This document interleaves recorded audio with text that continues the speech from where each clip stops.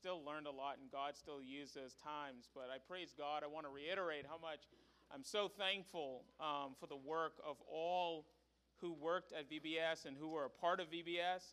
Thank the Lord for their desiring to be with our young people. That's a very special thing, and we shouldn't take that for granted, and we praise the Lord indeed for that.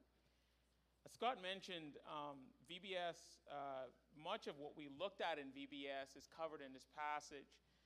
So for that, I'm not going to spend too much time on this section. Next week, we'll look at it in its full entirety, but there's a couple of comments I do want to make. Turn to the book of Romans, chapter 8. We're going to look at verse number 5 and 8. And let me say something. Last week, we talked about one of the reasons why we look at the book of Romans was because the book of Romans, particularly chapter 8, has so many gospel themes that for us as God's people to refresh ourselves and remind ourselves of that, and then as we go into the world to take those themes into the world and speak as Paul does, unashamedly, boldly, proudly, about what the Bible has to say. And the first one we looked at is no condemnation to them who are in Christ Jesus. If you are in Christ Jesus, you can go out into the world and proclaim your salvation boldly because you stand uncondemned by God. And that's a glorious reality, and there are many other people out there. They need that message of no condemnation because they feel the condemnation that's in the world. And we as God's people need to be reminded of that. We need not be ashamed of that. And today we're going to be looking at the Christian mind. I also encourage you that we're not here to try and see if you can memorize Romans chapter 8. I know it's a tall task. I'm not saying that, I know some of us have learning challenges and we can't memorize the whole thing. But for those of us that can and those of us that are able, why don't you give it a good fated effort? There's something about memorizing the Word of God that cement these truths into our heart. And all of us inside here today would do good to try, if we're able to, memorize Romans 8. I certainly don't want to bind your conscience on that. I know some of you it is a challenge, but for those of us that think we can do it, why don't we pursue it? And at the end of our time together, at the end of about 7-8 weeks, we'll be able to recite it. And also, I know some of you use different translations, and that's okay too. That's okay too. All right, Romans chapter 8. We're going to read from verse 1 through 8 for the sake of time, and then we'll dive in. There is therefore now no condemnation for those who are in Christ Jesus. For the law of the Spirit of life has set you free in Christ Jesus from the law of sin and death. For God has done what the law, weakened by the flesh, could not do, by sending his own Son in the likeness of sinful flesh, and for sin, he condemned sin in the flesh, in order that the righteous requirements of the law might be fulfilled in us, who walk not according to the flesh, but according to the Spirit. For those who live according to the flesh set their mind on the things of the flesh, but those who live according to the Spirit set their minds on the things of the Spirit. For to set the mind on the flesh is death, but to set the mind on the Spirit is life and peace. For the mind that is set on the flesh is hostile to God, for it does not submit to the law of God. Indeed, it cannot. Those who are in the flesh cannot please God. Well, all flesh is as grass, and the glory of man as a flower of grass. The grass withers and the flower fade, but the word of the Lord shall endure forever. And this is the word that will be proclaimed unto you. Amen and amen. Let's go to our Lord in prayer. Father, thank you today for the great fruit that came out of VBS. Thank you for those of us that here that get to witness that. Thank you for just what you're doing in this church. Holy Spirit, you are here and you are doing a work. And I'm thankful that it's in spite of us. Be with us now as we study this passage for a brief moment. Bless us, I pray, in Jesus' name. Amen.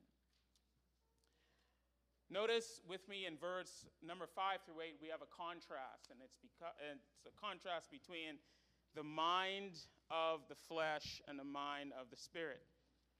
Now, sometimes when we talk about biblical truth, it's always helpful to frame the truth so we understand the significance of it. If I just got up here and start telling you about the mind of the flesh and the mind of the spirit, what could be lost on you is how important this truth is.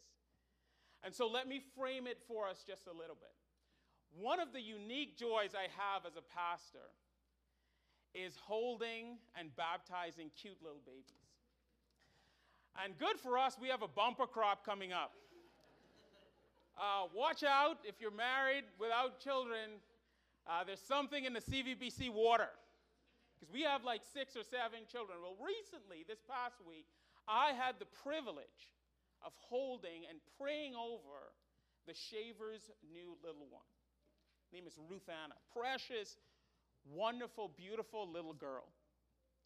And as I held this baby in my arms, I do something that I always do, and I pray over the little baby. And there was a point in the prayer I said these words, and chances are if you've ever prayed for a young child, if you ever prayed over a young child, you've said these words yourself. Even as a parent, I know there are pastors in here, I know there are different people in here. You've prayed this prayer, and here's the prayer that you prayed. Lord, may this child not know a day without knowing you as Lord and Savior. Have you ever heard that? You ever prayed that prayer? Of course. All of us have. We've prayed that prayer for children. Lord, let this little one not know a day they do not know Jesus Christ as Lord and personal Savior. It's a powerful prayer. That's why we say it. We don't say it out of obligation. We don't say it because that's the Christian thing to do. We don't say it because that's like the good thing to do while the parents are listening. No, we say this because we know that this prayer is powerful prayer. Now, let me pause for a moment and ask you this question. What do you think that prayer means? What do you think that prayer means? What do you think we're asking for? That this child not know a day that they do not know Jesus Christ as Lord and personal Savior. What are we asking for? And what we're asking for principally is this: that this child understands very early what it means to be in fellowship with Jesus Christ. And the reason why that's important to each and every one of us inside here today is because we know the vast chasm that exists between the mind that knows Jesus Christ as Lord and personal Savior and the mind that doesn't know Jesus Christ as Lord and personal Savior. Right now, as we're sitting here today, we know the difference between darkness and light. A mind that's in darkness and a mind that's in light. There are many of us inside here today, we know that personally. Like you, I have a testimony in which I remember clearly being in darkness. There was about 1.5 years to 2 years of my life, I called it the year of darkness. I had a journal, and I remember writing in it, this is the season of darkness, where I was depressed, where I drank more than I should, did drugs more than I should. I believed all sorts of things. I tattooed tattooed parts of my body that none of you will see because I keep them hidden. But it was the season of darkness for a reason. It was a time in my life where I could not see the light of the glorious gospel. And then one day, a young lady invited me to church, and I went in. And I saw Jesus for who he was. And it was almost as if someone literally turned on the light. I could see. Now, there's some of you, that's not your testimony, and praise the Lord, because that prayer of not knowing a day that you do not know Jesus Christ as Lord and personal Savior is effective in your life, and praise God it was effective in your life. Praise God, because I can tell you I have some memories I wish I didn't have.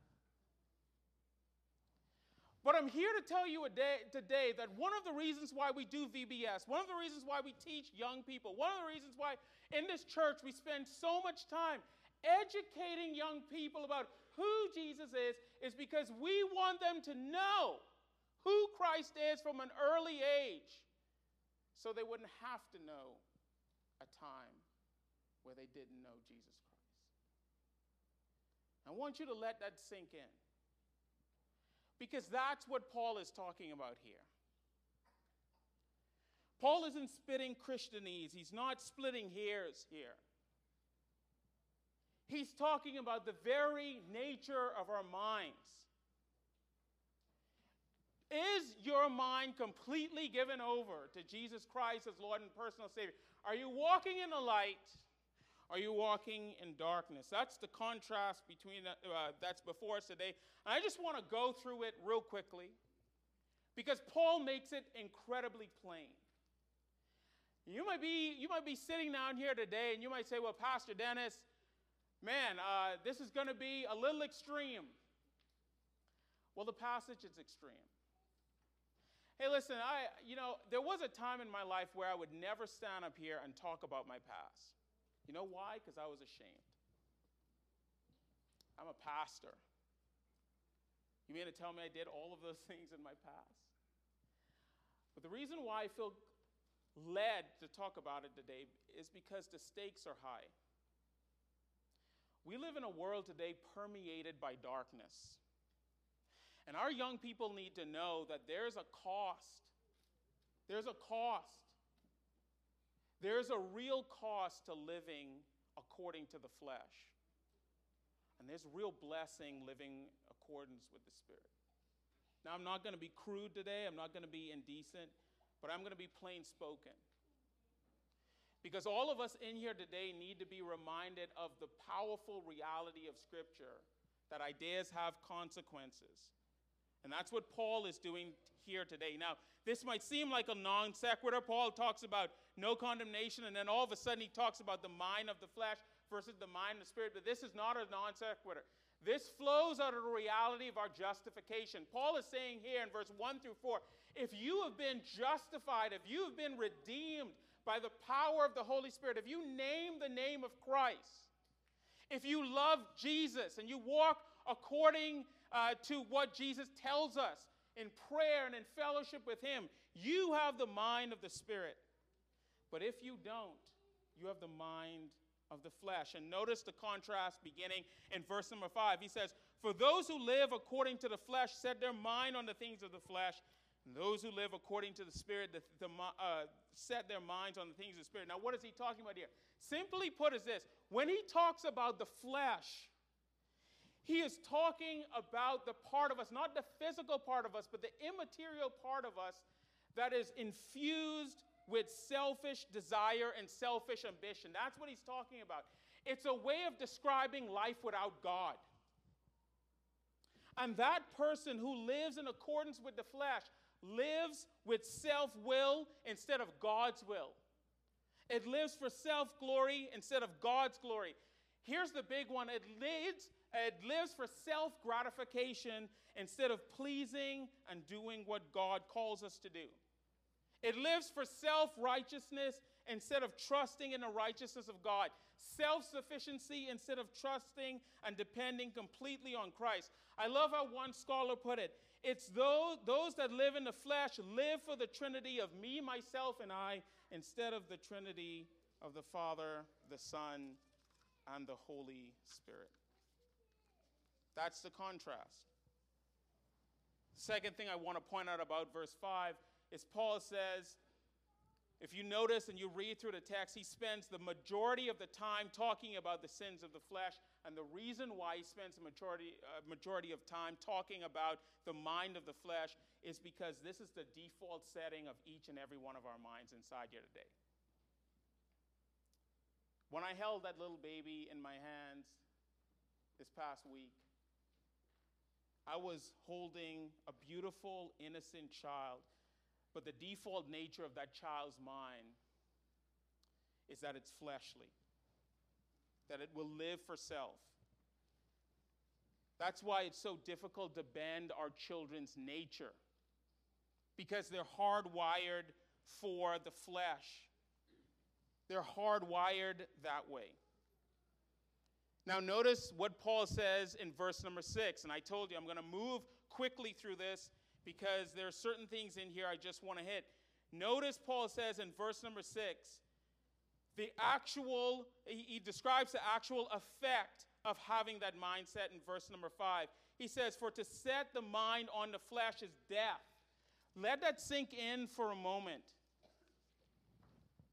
He says it's death. And then later on in verse number 7, he says that it's enmity or hostile towards God. Then it says it cannot please God. Notice the language that Paul uses. He's talking about death. Now, he's not talking about physical death, but remember the law of prime mention. When's the first time death mentioned in the Bible? Well, it was in the garden with Adam and Eve. And the Bible says that when they died spiritually, they died emotionally. They suffered death on so many different levels. And that led to a hostility toward God. Beloved, it's a kind of living death, if I could say it that way. To live in accordance with the flesh, to live in accordance for selfish desires and ambition, Paul says it's to live a living death in which you're wrapped up and focused only on yourself. And many of us know people like that. Now, let me pause and say something real quickly. All of us have people in our lives, unbelievers. They do not believe in the Lord. And to some degree, we might say that this mindset that Paul describes, those that set their minds on the flesh is death, that doesn't describe them. I haven't, Teresa and I, at least Teresa has an uncle like that. We believe basically the same things. I mean, he's the nicest guy you could ever meet. He's friendly, but he's an unbeliever. There are some of you inside here today, some of you young people, you have friends in school, and you might say, well, Pastor Dennis, I have friends in school who are good people, nice people. They're great. They're kind. They're some of the nicest people I know. But they don't believe in God. How can we say that they're enemies of God? How can we say that they're living in death? If anything, they're flourishing. Some of you have co-workers like that. Some of your best co-workers are unbelievers. I mean, they will give you the shirt off their back. They will do anything you ask them to do, except they don't believe in God. And we ask ourselves the question, how is it possible that Paul could say that these people who set their minds on the flesh, that these people are hostile toward God, or these people are headed towards death? How can we say that? Well, the reason why we can say that is this. The greatest effect of sin isn't the bad things that happen to us. The greatest effect of sin is alienation from God. Write that down and remember that. See, when I was growing up as a little boy, this is how I was taught the gospel and bad things. You know, I was told that if you drink, you'll get drunk, you'll drive a car, and you die. And then I was taught if you smoke, you get lung cancer, and then yes. And if you have sex before you get married, you get an STD, and then everything ended in death. That was the consequence of sin. Now, as believers, we know that we need to drink responsibly, smoke responsibly, and don't have sex before we get married. That's not the point that I'm trying to make here. The point I'm trying to make here is simply this. The ultimate awful thing that happens to us as a result of sin is alienation from God, not what that sin will actually do to us. If we start telling people principally that the reason why they shouldn't sin is to prevent bad things from happening to them, then we've misunderstood the gospel. You notice in this passage, Paul doesn't go through a list of sins. He does that elsewhere because Paul's primary point isn't the fruit of sin, it's the root of sin. And the root of every sin is rebellion against a holy and righteous God. Mark that down and believe that. Because you will always meet people in your life that seem to run counter to the plain teaching of God's word. You'll always meet a nice atheist, a great atheist, an amazing atheist. And then you start to think, well, was Paul wrong? No, he's not wrong. The greatest impact of sin isn't what happens physically to the sinner. The greatest impact of sin is that they will be alienated from the very presence and the life-giving power of God. That's why Paul says, by contrast, in verse number 6, but to set your mind on the Spirit is what? Life and peace. It's life-giving. It's life-giving. It doesn't matter that you have a friend who's nice and kind and moral, because the gospel isn't about moralism. The gospel principally is, are you connected to God through faith and belief, or are you disconnected from God? Now, this is important for this one reason. Me and Theresa faithfully pray for her uncle that he might come to know Jesus Christ as Lord and personal Savior. We pray fervently and often. And when we're around him, we tell him about the gospel. We don't shove it down his throat. We don't make light of it.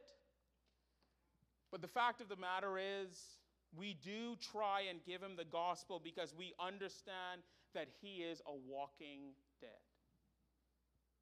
Beloved, hear me today. All of us have people in our lives that are alienated from Jesus Christ. And they're nice as can be, sweet as can be, as giving as can be, but yet they're still alienated from a holy God. Their minds are still darkened by sin, and according to this, they do not have peace. That's the reality of the gospel. Our gospel that we proclaim isn't about doing good and nice and moral things. It's about us becoming more like Jesus Christ. I love what H.B. Charles said. He said, it is the will of God to have the Spirit of God use the Word of God to make us more like the Son of God. That's the goal of the gospel, is to change our minds to where we are more like Jesus Christ.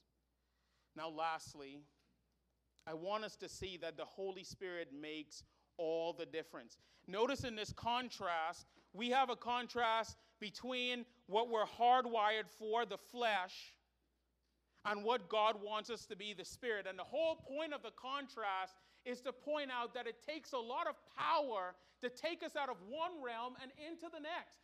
When I was growing up, I used to love watching infomercials. Anybody watch infomercials? Now, a good infomercial, you have on one side a dark pan and then another dark pan. And, the one that he wasn't trying to sell you, he would say, look, that pan did nothing. Whatever that cleaner was did nothing. But look over here, right? The cleaner that he wants to sell us has miraculously transformed the other pan. And then he says, this one has the power to move dirt, and this one doesn't. This one makes it completely clean, but this one doesn't. This one is what you want to buy. This one you want to throw into the trash. And that's what Paul is saying here. Oh, beloved, one of the most glorious realities of the Holy Spirit is that only the Holy Spirit has the power to transform the life of man. Paul says it this way in Romans chapter 1, verse 16. I am not ashamed of the gospel, for, finish it, it is the power of God unto salvation to all who believe. When Jesus Christ was leaving the earth, what did he say? All what? Power is given unto me in heaven and earth. Go therefore and do what?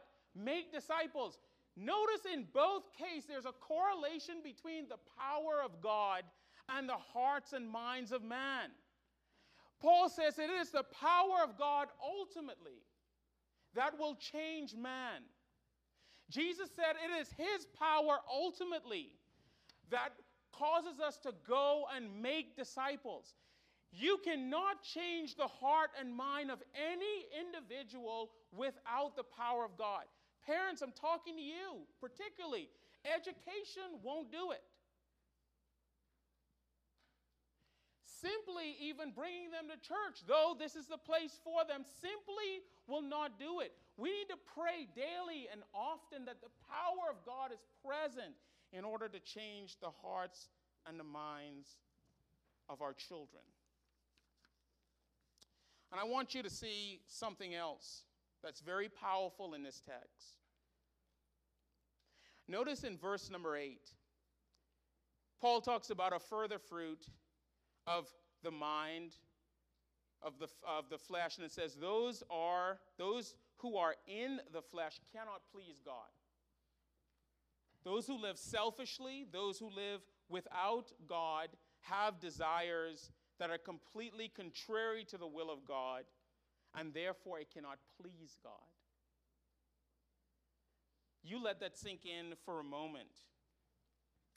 You know, one of the things that the Bible talks often about is pleasing God and doing what's pleasing in the eyes of the Lord. That cannot be done simply by ourselves. It must be done by the power of the Holy Spirit. Look no further than the Sermon on the Mount. You know, I from time to time, I love reading through the Sermon on the Mount. You know why? It's so countercultural. Have you ever tried to live out the Sermon on the Mount just for a week? You cannot do it. When Jesus came to earth, he set down the most countercultural set of principles that are so high and so lofty for those who are a part of his kingdom that the only possible way for us to do it is through the power of the Holy Spirit. Listen to the things that Jesus said. Jesus talks about giving in the Sermon on the Mount. Now, there are some of you sitting here to say, well, Pastor Dennis, I know unbelievers that give. I mean, I think you all know about the Billionaires Pact, right? Wealthy people in the United States who give their fortunes away. Now, let me say this. First of all, praise God. I don't have billions of dollars to give away. And so we're sitting here thinking, well, does it take the Spirit to give your money away? No, it doesn't. But notice what Jesus says makes Christian giving different from unbelieving giving. Jesus says what makes Christian giving is that we give to our enemies. I don't know an unbeliever who have billions of dollars willingly give their money to people who they are at enmity with. But the Christian is called to do that. Notice what Jesus says about forgiveness. You know, I hear the testimonies of atheists and unbelievers all the time. They said, yes, I've forgiven this person or that person. But the power of the gospel says we don't forgive just for forgiveness' sake, but we forgive our enemies. Because it takes the power of God to forgive someone who is diametrically opposed to you. Even he attacked the religious leaders. It doesn't take much power to do what's moral when someone is looking. If someone is looking at us, it's obvious that we can act the right way or do the right things. But Jesus says the true mark of a Christian and a Christian mind are those who do it when no one is looking. When they go into their prayer closet. When they give in secret.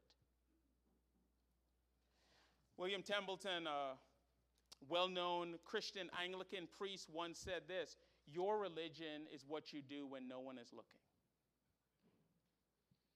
That takes the power of God. That takes the power of God. When no one else is around, what do? It takes the power of God to be faithful. Now, I always leave you with a big takeaway, so here's the big takeaway, and I don't want you to miss this. If you're a believer in here today, give glory to God for his amazing grace that has pulled us out of darkness into light. Notice what 1 Peter says in 1 Peter 2 and 9. But you are a chosen race, a royal priesthood, a holy nation, a people for his own possession, that you might proclaim the excellencies of him who called you out of darkness into his marvelous light. That's what we've been talking about all week.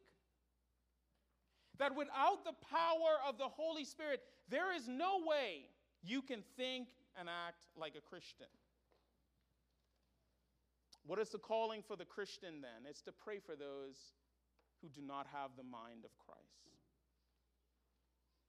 It's not to make fun of them or denigrate them. And please don't hear me saying that somehow the Christian mind is smarter or better than unbelievers. No, there are plenty of unbelievers that are smarter than me.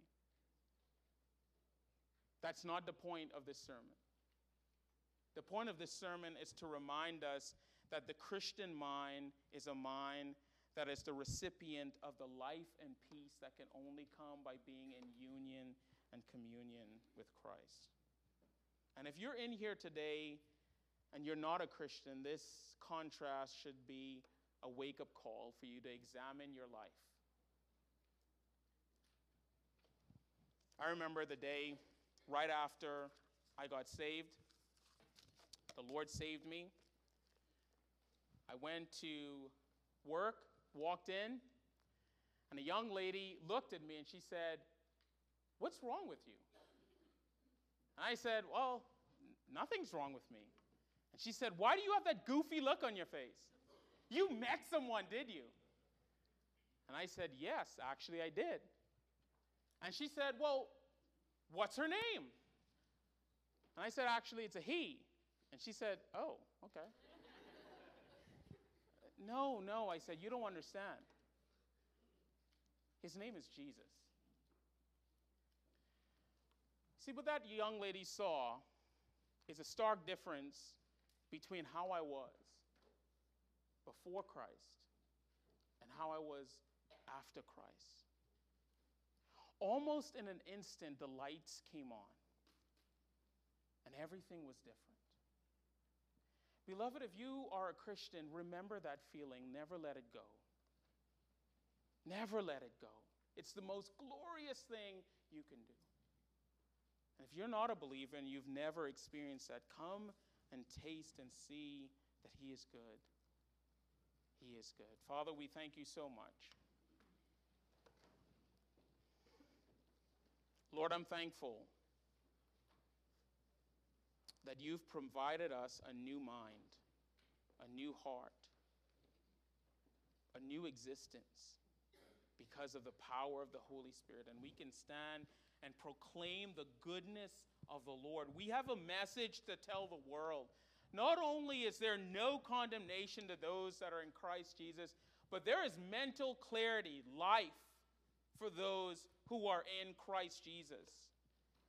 That there's life and peace, that there's joy, that there's a new way of thinking and looking at the world that is unique and beautiful and amazing and wonderful.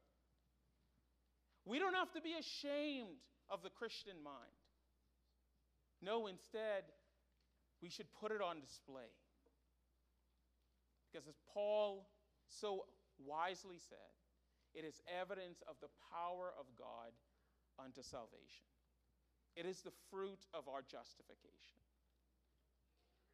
May we as believers remember that, and may we as believers live in light of that.